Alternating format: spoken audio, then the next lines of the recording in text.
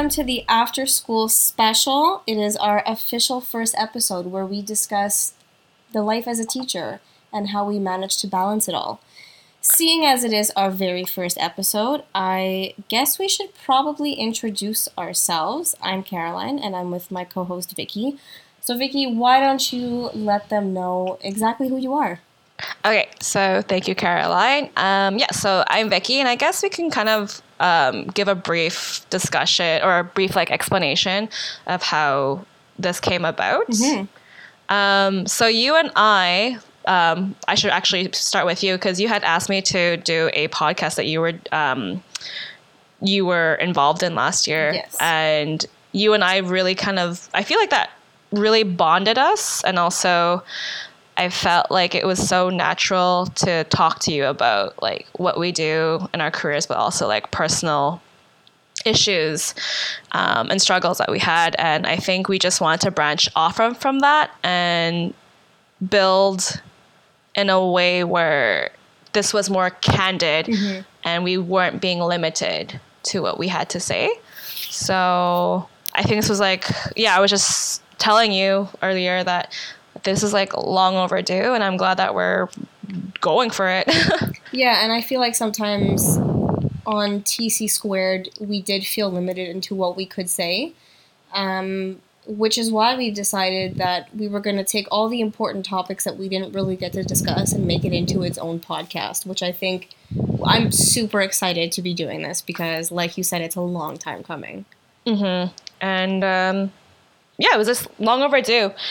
And we just have a natural organic connection that we just understand each other. And I think you and I both have great insights, and, this is free therapy for both of us. And hopefully it's free therapy for other people who join and decide to listen. And whether or not you're a teacher, there's some things that you can get from what we talk about, because it's not just stuff that goes on in the classroom. We do have funny stories for you, but it's also just life in itself. So no matter what you do, there's something that you can take from this, I think. Absolutely. And I think in our description, we said we're two career-driven women who are trying to balance it all. Mm-hmm. And we are in the eternal struggle if we will ever achieve balancing it all. Which is very hard to do today. So why don't you say a bit about yourself, and then I'll say a bit about myself, and then how we met, and then we'll just start rambling on because that's what we do best. Mm-hmm. So thank you again for the little segue. I'm Vicky. As mentioned before, I'm I guess what is considered a rookie teacher. I have less than 10 years experience of teaching, but I sure love what I do. Of course, there's days where I want to pull my hair out, but it's blood, sweat, and tears in this career, and I don't think I could have it any other way. From Canada, born and raised in Winnipeg, moved to Montreal from Calgary, where I got my 2 degrees, and I met Caroline last year, and we were teaching at the same school, and it was one of those things where it was friendship at first sight. It really was. So I'm also a rookie teacher. I'm maybe a bit more cynical than you, but that's okay. That's what makes us fun to listen to. I'm currently teaching grade 6. I am from Montreal, but I did my education degree in Ottawa. But Concordia will always be in my heart. I taught kindergarten last year and then had to somehow jump all the way to grade 6, which has been quite the experience. Still not entirely sure which one I like better, and that will always be a question that people ask me. I struggle a lot with how to balance a social life and a teacher life, and I'm very, very bad at it. So when we say that this is free therapy for you, we really mean it's free therapy for us, because I genuinely need you to listen to my feelings. So we just kind of want to rant today, and what we do is come up with a list of things that we want to talk about, and then we end up not looking at the list because we think of things as we go. So, because this is such a candid podcast, what should we talk about first? Should we talk about our struggles, the students? What do we want to go for today? We can do struggles. Yeah, I mean that's pretty. Yeah, that's our first episode. We already stated that we're going to be mentioning the struggles. So might as well start with that. Why not? What are the struggles that you're dealing with right now, being a new teacher, and what you're experiencing in the classroom and maybe out of the classroom? So I have an interesting teaching kind of scenario this year. So I teach grade 4 on like half of the week. And 2 out of the 5 days at school, I am doing resource for a younger grade. And I think it's very interesting how I'm seeing things in 2 different views. So like I have my own homeroom, my kids I see on the daily, but I also have a whole like set of other students from a different grade who I see as well, but I'm not their homeroom teacher. And I really see like such contrast and how resource teachers are treated, but also how homeroom teachers are treated. So it's been very eye-opening, but as much as I've had some like constraints, at least I'm learning from my colleagues and I'm still inspired by my colleagues, and they kind of push me like not intentionally to try different things with their ideas. So yeah, it's been a very interesting ride this year. Yeah, for sure. Why do you think, and this is something that I'm asking myself as well, homeroom teachers versus every other teacher, whether you're a specialist or resource, why do you think that they get treated so differently? Because I feel sometimes more pressure is put on the homeroom teacher, and I've always wondered why. What do you think? I feel like there's it's like an unspoken tension. Not just because I experience it myself, but like I kind of saw it from an outside person, how homeroom teachers can treat specialists or resource teachers. And I think we kind of need to get out of our bubble. Like, yes, we are home, like there's homeroom teachers and we're, in charge of like teaching entire years of curriculum, but the people like the specialists and the resource teachers, they have your back at the end of the day, and they're doing the same thing. Like they're trying to help you get through a curriculum, and specialists too, like they have a curriculum to teach as well. So I think we just really need to get out of that bubble of like, you're not seeing or you're not going through the same things as me. We just need to not think of it that way. I don't know what I would do without my resource teacher. She helps me for English and math, and I think I would literally fall apart without her. Yeah, and that's a great thing. Like, that's a great mindset to have. Like, that's such a moment of gratitude that goes a long way, truly. Yeah, and I'm also somebody that will genuinely admit that I'm struggling and that I feel absolutely lost, which I find it's not very common in the teaching field. Like, I feel like what I've seen is people will put on this facade that everything is fine, when it's really not, and it's okay that it's not fine, because usually it's not fine. Especially when you're in like your first 5 years of teaching, it's okay to struggle. It's okay to admit that it's hard. But for some reason, whether you're new or old, there's this like idea that if you show you're struggling, you come off as a bad teacher. And I think that's such faulty thinking. Absolutely. And I feel like that thinking comes from how we, in the news, you hear it from like parents, you hear it from other teachers, we're constantly scrutinized.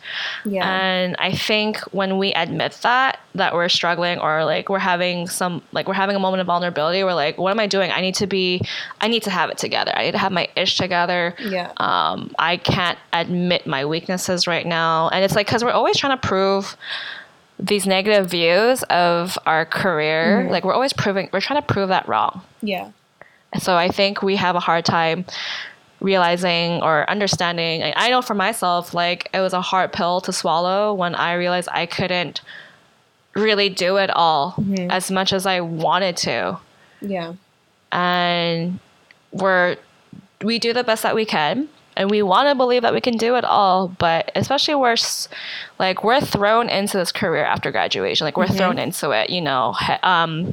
You don't have a partner teacher like that you're with like you did in your practicums. Exactly.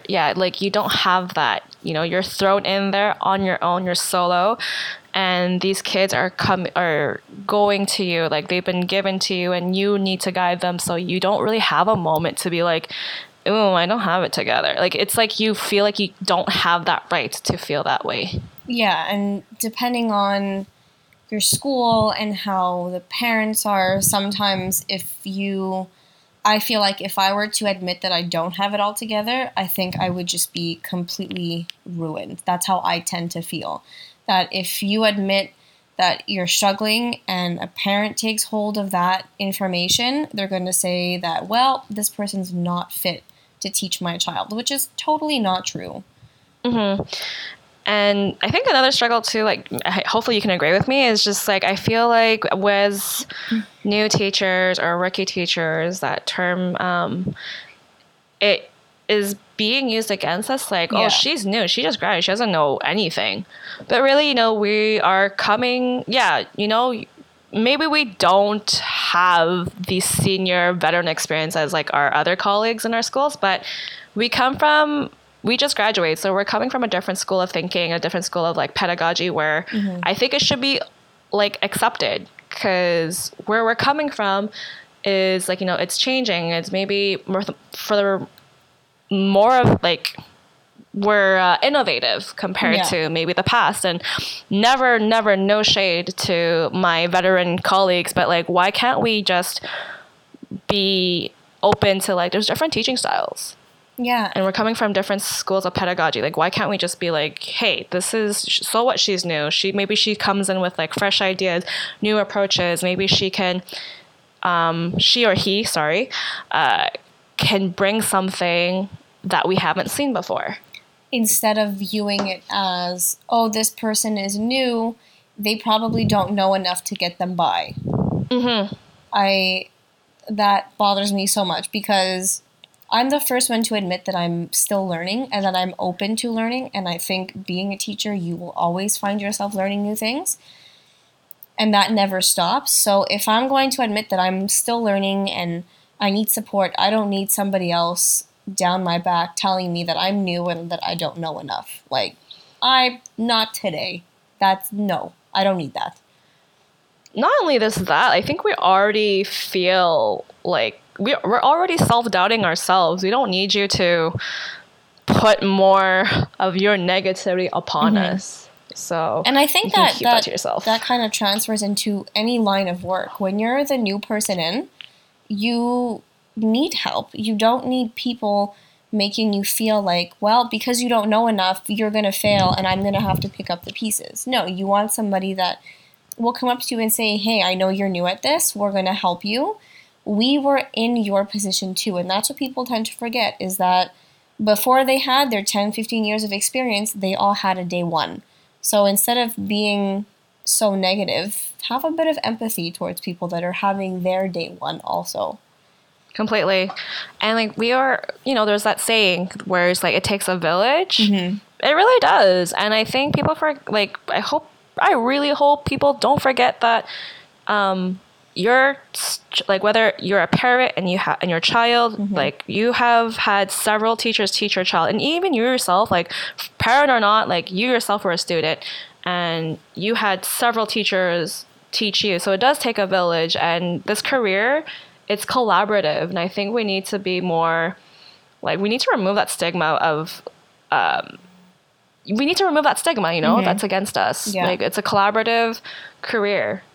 And I think something that I'm also struggling with, kind of ties it all in together, is nobody understands the teacher struggle like teachers. So when I talk to my friends or whoever about, you know, what I'm going through, what I'm struggling with, they I don't think they can ever understand it like a fellow teacher can. Like Yeah. they'll say, "Oh, well, work's done. Don't worry about it. Why do you work so much on the weekends? You don't get paid enough to work on the weekends. Why are you answering emails at this time?" But it's a reality that some jobs you work 9 to 5 and it ends at 5 o'clock. And when you go home, you don't bring it home with you. But unfortunately, I bring my work with me in my pocket wherever I go. I talk about it, I deal with it, I'm responding to emails way more than I should. I'm worrying about it probably more than I should. And people don't seem to understand that. Yep. So that's another struggle. It's like detachment. Like Yeah. we carry it all with us. It's in our work bags. It's in our phones, like you said, the work emails, the educational apps that we use. Like it's all in our pocket. It's in our face, and the emotions come with it. And I commend any teacher that can separate it with no issues and say, like, when that after school bell rings, they can divide it all. Mm-hmm. Yeah. But like I can't right now. Like I can't, and it's really because I'm learning to. Mm-hmm. Yeah. That's, I think, the eternal struggle as Reiki teachers is we're trying to balance it all, but also detach from it all when necessary for our sanity. I mean, we're dealing with people that question our teaching skills, people that question our capabilities. We're dealing with students that maybe like being at school more than at home, and you have to not only teach them, but you have to help their emotional needs. And then we're trying to do all of that while somehow maintaining a personal life. Mm-hmm. We are like the unsung heroes. Really, we are. We do it all. And I'm not trying to like gloat or whatever. Like we really do it all. One moment you're a nurse because you gotta like give a Band-Aid. Another moment you're a therapist. Another moment you're a mediator. Another moment you're everything. Like it's just you're in those like 8 hours. There's like that picture of like there's like a woman in the middle. She has a hat on, but then there's hats all around her, and it's like all the different things that teachers have to be in a day. And I'm like, that is very accurate. And the funniest hat was zookeeper. And I thought, but it's true because like I have a colleague a few classes over who has a bunny, somebody else has a hamster. One of my students brought in a fish tank and he's trying to convince me to get a fish, and I'm like, oh my god, I'm actually a part-time zookeeper. This is insane. I mean, I don't want to be that person, but like we can always joke about how our students all together can be a zoo. Sometimes that too. 100%. So yeah, that zookeeper can be interpreted in different ways. It really can. Now that I think about it, sometimes I can see why somebody passing by my class would be like, wow, what a zoo in there. Mm-hmm. But it's all in good fun. Yes, absolutely. Something else I was thinking about, and then I lost my train of thought, and now I'm trying to think about it again, is, I don't know, I forget. And I was like, I need to talk about this. This is interesting.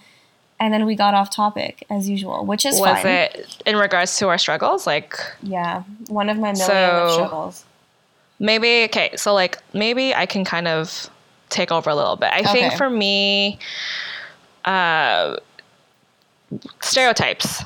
Yes. Because you and I are Reiki teachers, I think it's I'm gonna it's an unspoken thing to assume that you and I are in our younger years. Yeah. But those stereotypes, like, of how the younger teachers don't know anything, have lack of class management, I think,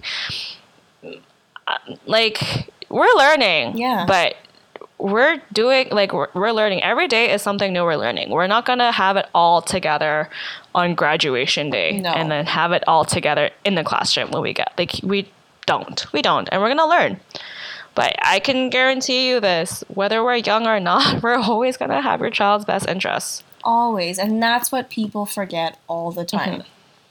Is that if I make a mistake, I should be in an environment where it's okay that I've made a mistake, because we as a society should be empathetic. But regardless of the mistakes that I make or choices that you don't agree with, at the end of the day, I am looking out for your child, whether or not you believe that. And I think sometimes parents can sometimes feel like you are, for some reason, against their child. But that is never the case. No matter what meeting I'm calling, no matter what, what I'm putting into place in my classroom, it's because I want your child to leave my class being the best version of themselves. Yep. I couldn't have said it better. Like, maybe we gotta add like an applause sound effect into here, but yeah, could not have said it better than myself. I wish I could yell it into like a megaphone, and like the entire island of Montreal would hear me say it. Like, say it louder for the people in the back. But and sometimes, whether it's parents, colleagues, or people that you're telling the stories to, they're like, "Oh my god, I can't believe you did that," and I'm like, well, I want the kid to be okay, though. Like, if I'm doing something that may seem weird to you, maybe it's working for that child. And sometimes maybe even the parent doesn't understand why you're doing something, but you know why you're doing it. Whether it's your first year teaching or your 10th, you know that you're doing something because it's going to be better for that kid. And we're told, like, during our academic careers that, like, when you're a teacher, you have to make sure you're not just teaching one way. You're trying to like reach and accommodate to all and approach education as well, like in different, like for all like learning styles, so yeah. I like doing projects. Maybe another colleague doesn't like doing projects, but I like doing projects because I really think students, they really express themselves better when they're tactile, when they're hands-on, when it's a different medium, because not everyone is a brilliant writer. And writing is hard sometimes. And for me, I teach French, so like writing in French is extra hard. And students also need to have different teaching styles in their life. If they were only used to one way of doing things, they would be so closed-minded. But if you have a teacher one year that likes projects, one that is really into books, one that's into art, it kind of expands their learning a little bit because they're doing different things every year and they're learning in different ways. And a child 1 year may absolutely not agree with the way teachers are. Can you hear the beep every time my text goes off? No. Okay, good. It's like popping up on my screen. I'm like, oh my god, I must be so annoying right now. Okay, I heard that. Yeah, see? All right. Well, this is candid, so get with it, people. Like a kid 1 year may really struggle because the way the teacher teaches is just not for that kid, but the year after that they may really click with their teacher, and that's also life. Like I find kids are so sheltered nowadays where it's like they have to be, it's almost like they're in like a glass bottle, and we have to be so careful with the way that we are around them and the way we teach them, and we have to make sure that we're doing every little thing for them, but they also need to experience disappointment and heartbreak and hardship and sadness and boredom. Adversity. Yes. They need to experience adversity. And something that I have noticed lately in the classroom, and it's something that I am genuinely struggling with, is how to make things fun for kids. Because they are in front of like these crazy video games with these intense graphics.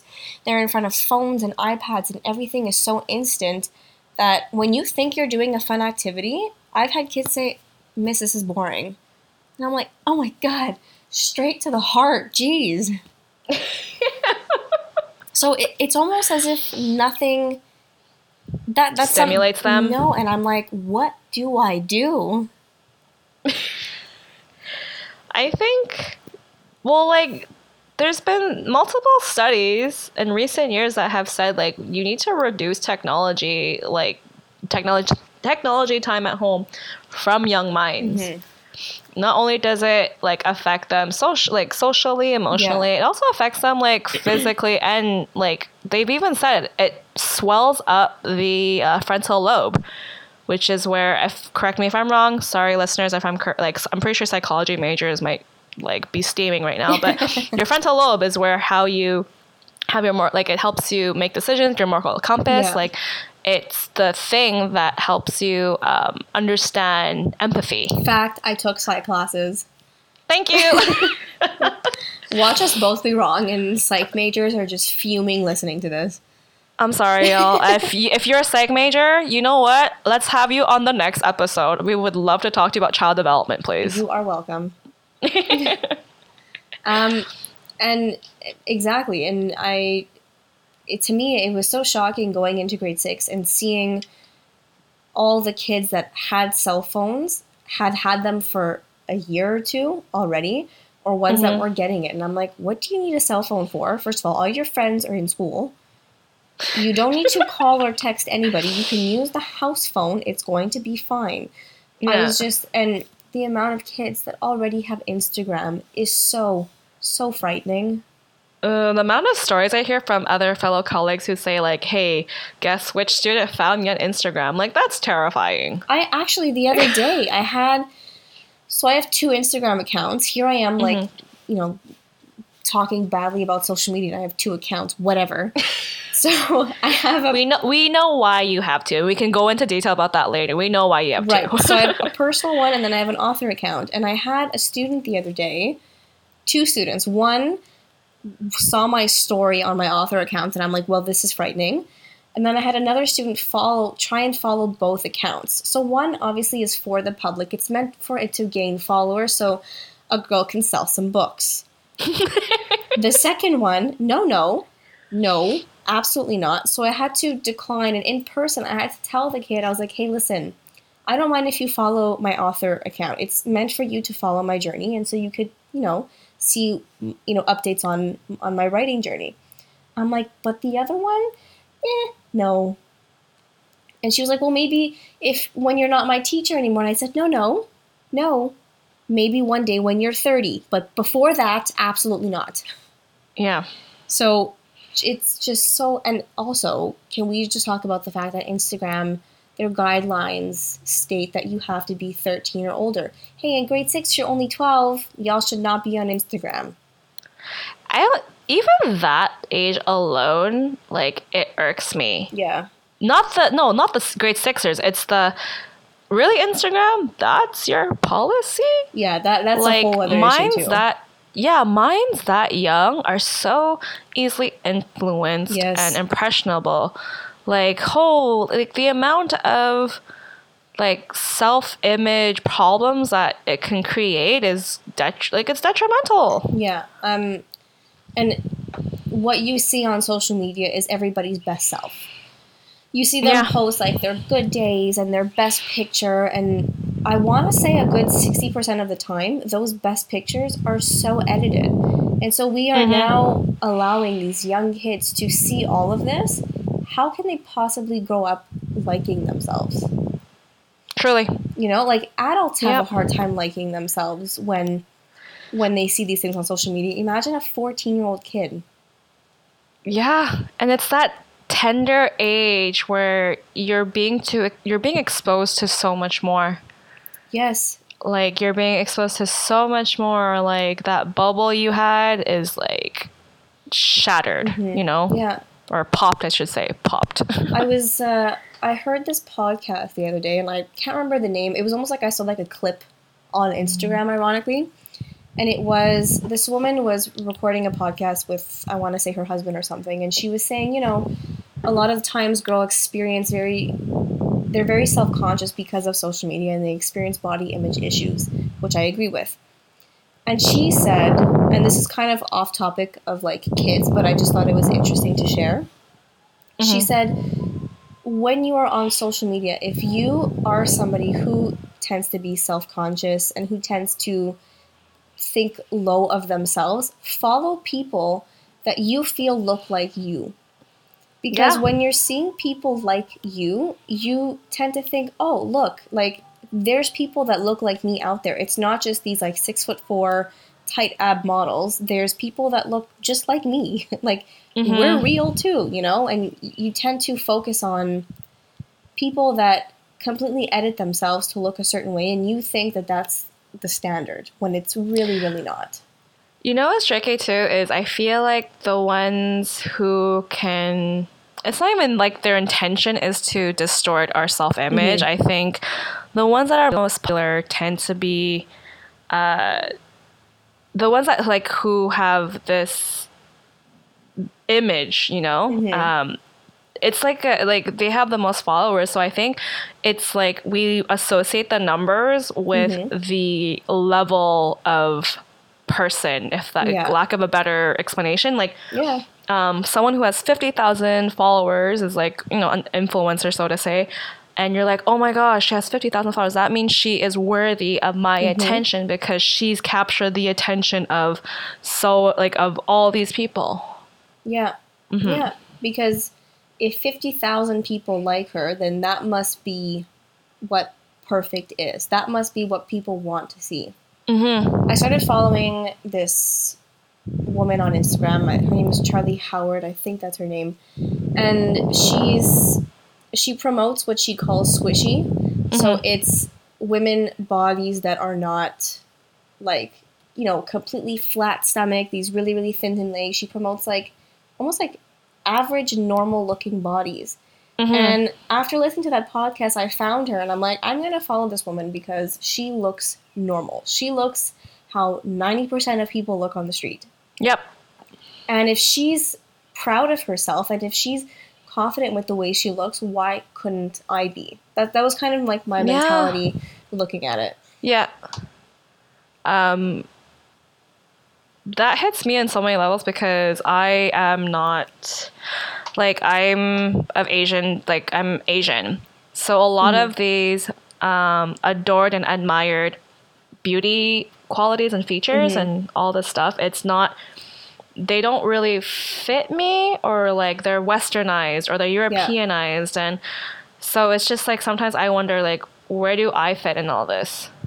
There is a really big lack of cultural diversity in the media, whether it's movies or shows. I find there's a big lack of cultural diversity. And how can, you know, kids who are, let's say, you know, of Asian descent, how can they look at a TV show and be like, oh, like, you know, I'm proud of me because he or she looks like me, when all we see on TV are white people? Yeah. You know? But even like the Asian media too, it's tricky too. Like that can be like a whole different topic another day.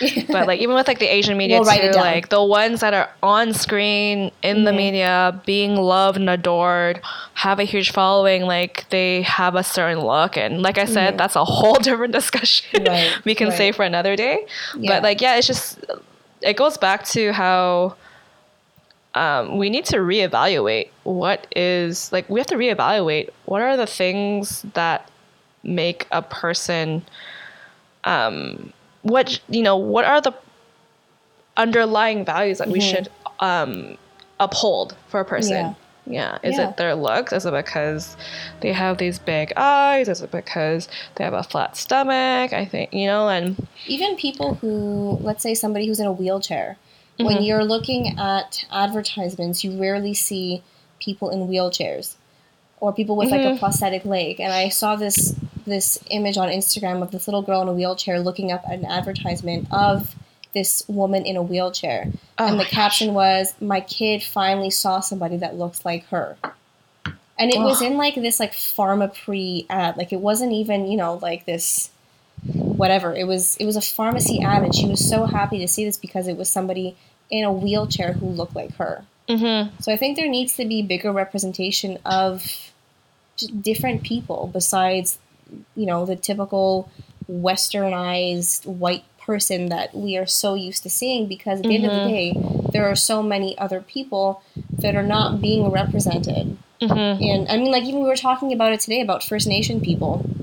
And, you know, we were having this whole discussion how on some reserves they haven't had clean water in 25 years. Like, how is that okay?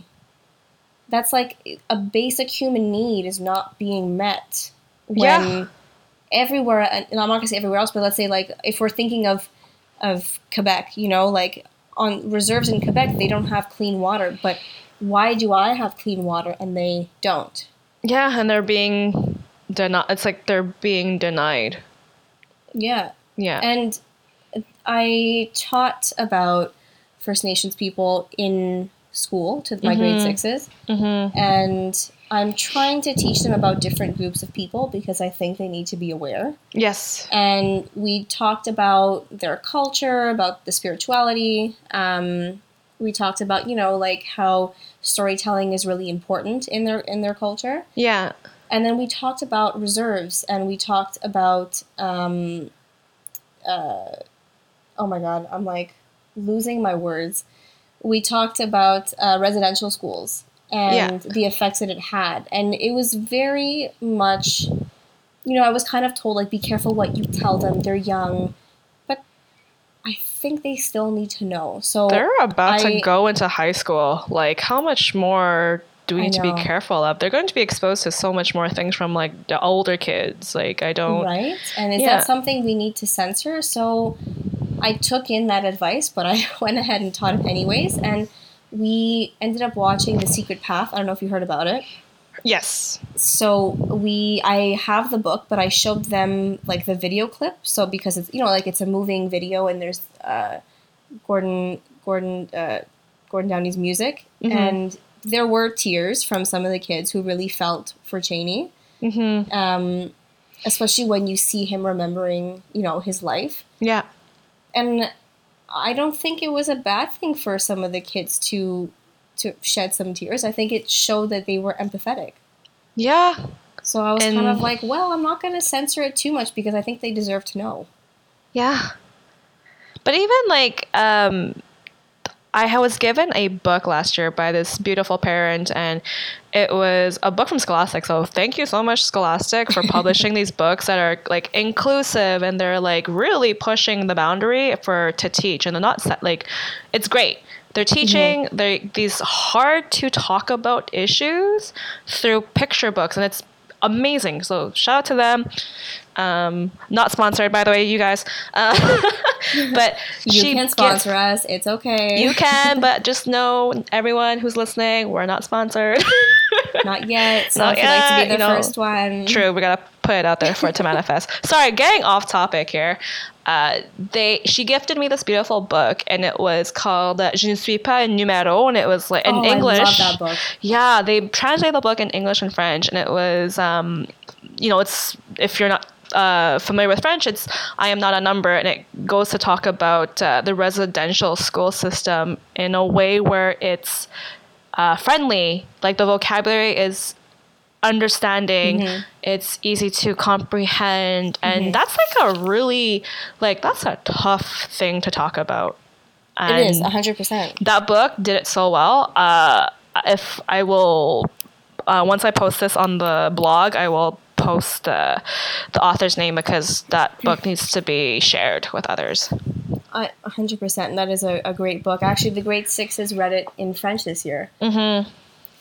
Something that somebody had told me, who is of like First Nation descent, she said, because when I was in Ottawa, I created a website about The Secret Path that had access to resources for teachers to use. And she said something so interesting. She goes, I don't want the only thing people know about First Nation people is the residential schools, because there's so much more to us. Oh, they have such a rich history. Yeah. That goes, like, it could, yeah, it's true. Like, that's true. Like, they shouldn't be just recognized just for that awful treatment that they've gone through and the aftermath of it. Like, they should be recognized for the amazing culture that they bring into this world, and how, like, the art that they've shared, like the stories that they share, like, they're like a beautiful people. Like, yeah. And I think the same could be said for other cultures too. I think we tend to focus on like all of the struggles that they went through, and like the big moments in that culture's time when they faced, racism and hardships. And we should learn about those things, but also we should learn about their culture and, like celebrations that they have, their religion, like also learning about the other things too, not always focusing on or focusing in addition to their struggles, if you get what I'm saying. Yes, completely. Yeah, because like because we live in North America, and there's that whole discussion of like the whitewashing of the curriculum, that's across the country. So yeah, I'm glad that I was able to be in like a university course about Indigenous culture and their heritage and their history, because I think about that class all the time, and I carry that with me. So when I have to teach like social studies to my students, I always make sure what I explain goes beyond the book, right? So that they're, it goes beyond the book, the textbook, because the textbook can only say so much, right? Completely. And something that caused me to kind of go beyond the book, like you're saying, is that one of the students this year, and I can't remember like what grade or whatever, but they didn't know what the Holocaust was. Oh, dear. And that was so frightening. Oh, dear. Because that is such like a huge moment in history that you would almost think, how do you not know? But what has happened in education that a child doesn't know what the Holocaust is? Yeah. It was so, and because the teacher had told me about that, and I can't remember who it was or where I heard it, but it happened this year. That caused me to go back into my lesson plans and say, okay, we're going to do some learning this year to make sure that we know all about the big moments in history, but also that we're learning about the people behind the culture as well.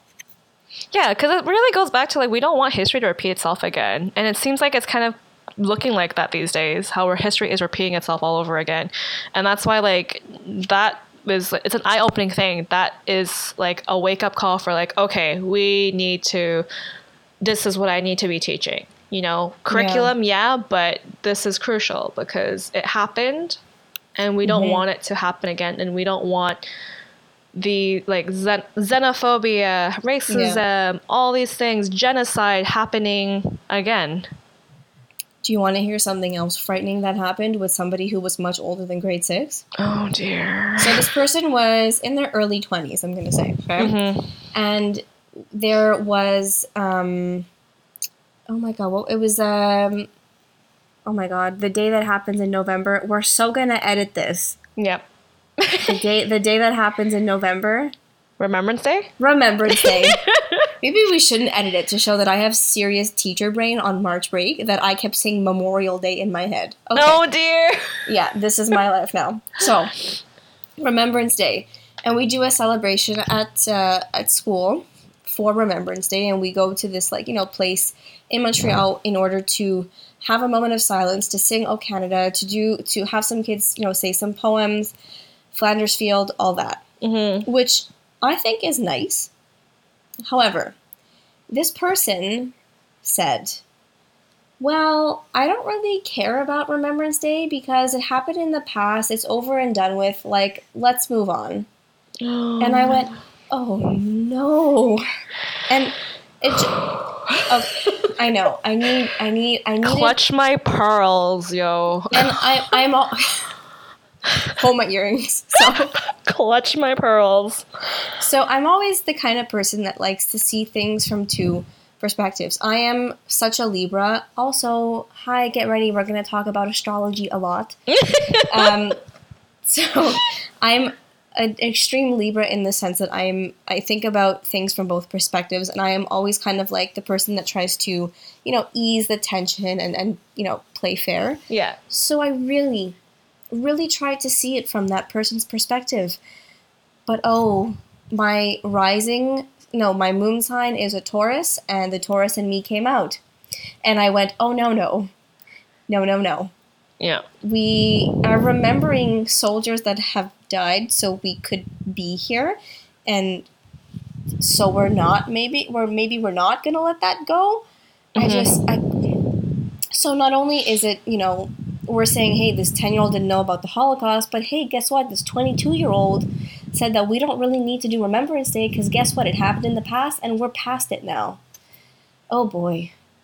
Which is really, it's a very narrow-minded view. I mean, I could go in, but I'm going to be a bit PC on here because I'm not trying to get canceled already.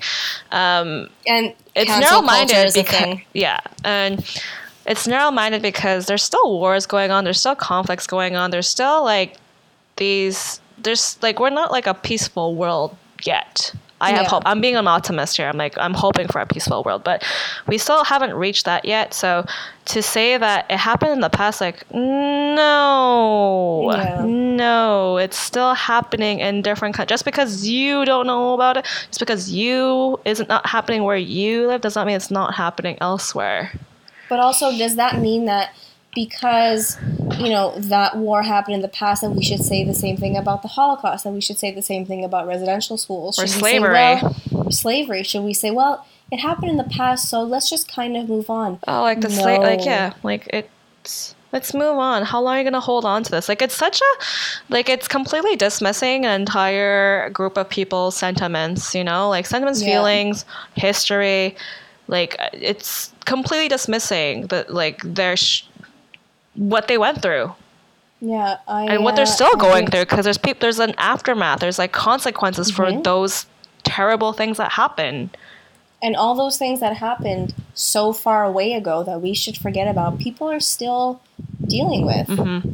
So, no, we are not going to forget about it because we are not that ignorant as a society, I hope. So, listeners, if you are listening to this and if you agree with us, join the teachers, join us in changing and properly educating. And you can also see that we don't just talk about teacher things. We went from classroom to Instagram to world issues. Yeah, we're versatile. We are. We're very exciting. I'm trying. Well, you guys can't see this, but like I'm buying my lashes right now, just to be cheeky. I am sitting next to my slightly overweight cat, and we are bonding as I rant about world issues. Well, he's just kind of looking at me like I'm crazy. Oh, his little face. He's so cute. But yeah, he's my podcast buddy, guys. Say hello to Hemingway, who's judging all of you. Actually, no. Hemingway just loves food. He's like, his inner soul is like a 35-year-old.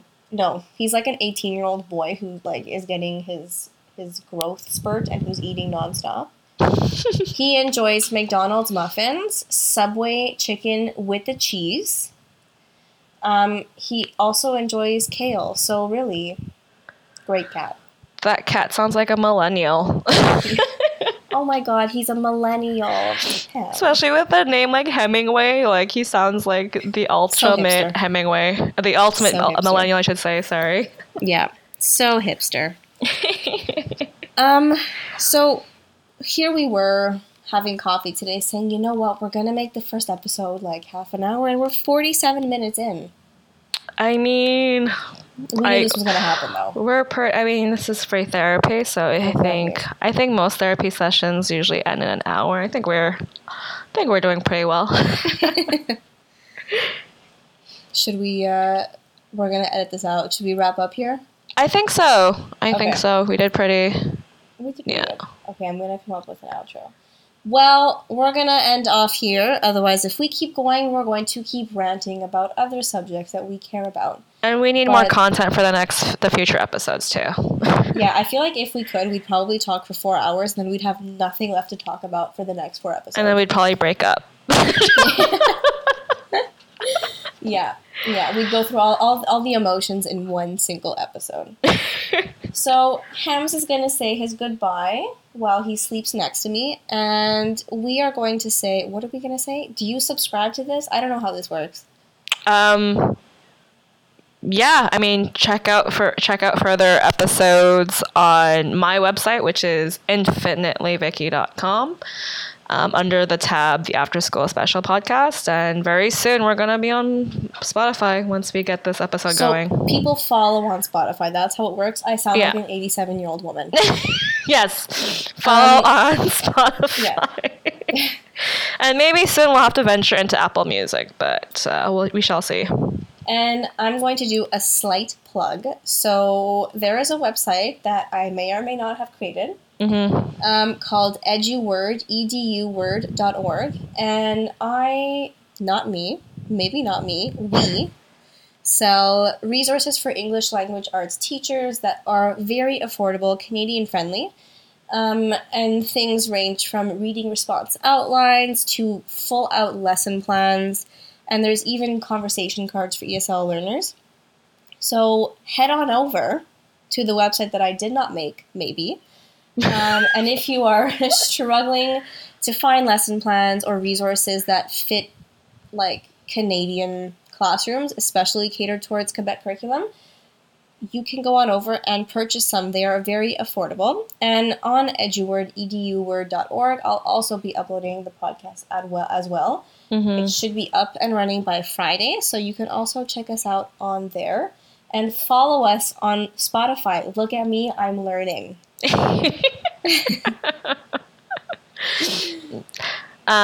Word to everything she said. Yeah, we need some sort of like goodbye. I don't know how this works. I guess till next time, until we kind of find a catchy goodbye slogan thing to We're say at gonna the test end. it out. Yeah. All right. Well, until then, teacher and non-teacher friends, we look forward to hearing from you, and we hope you love listening to us as much as we love listening to ourselves. And if you have nothing nice to say, keep don't say if you've got nothing nice to say, keep that to yourself, man. Seriously, I don't want your negativity in my life. No, I will sage your ass. Oop, nope. Keeping it PC. I will sage you if you bring that negativity into my Spotify account. So, please. All right. Thanks for listening. Thanks. Till next time. Bye.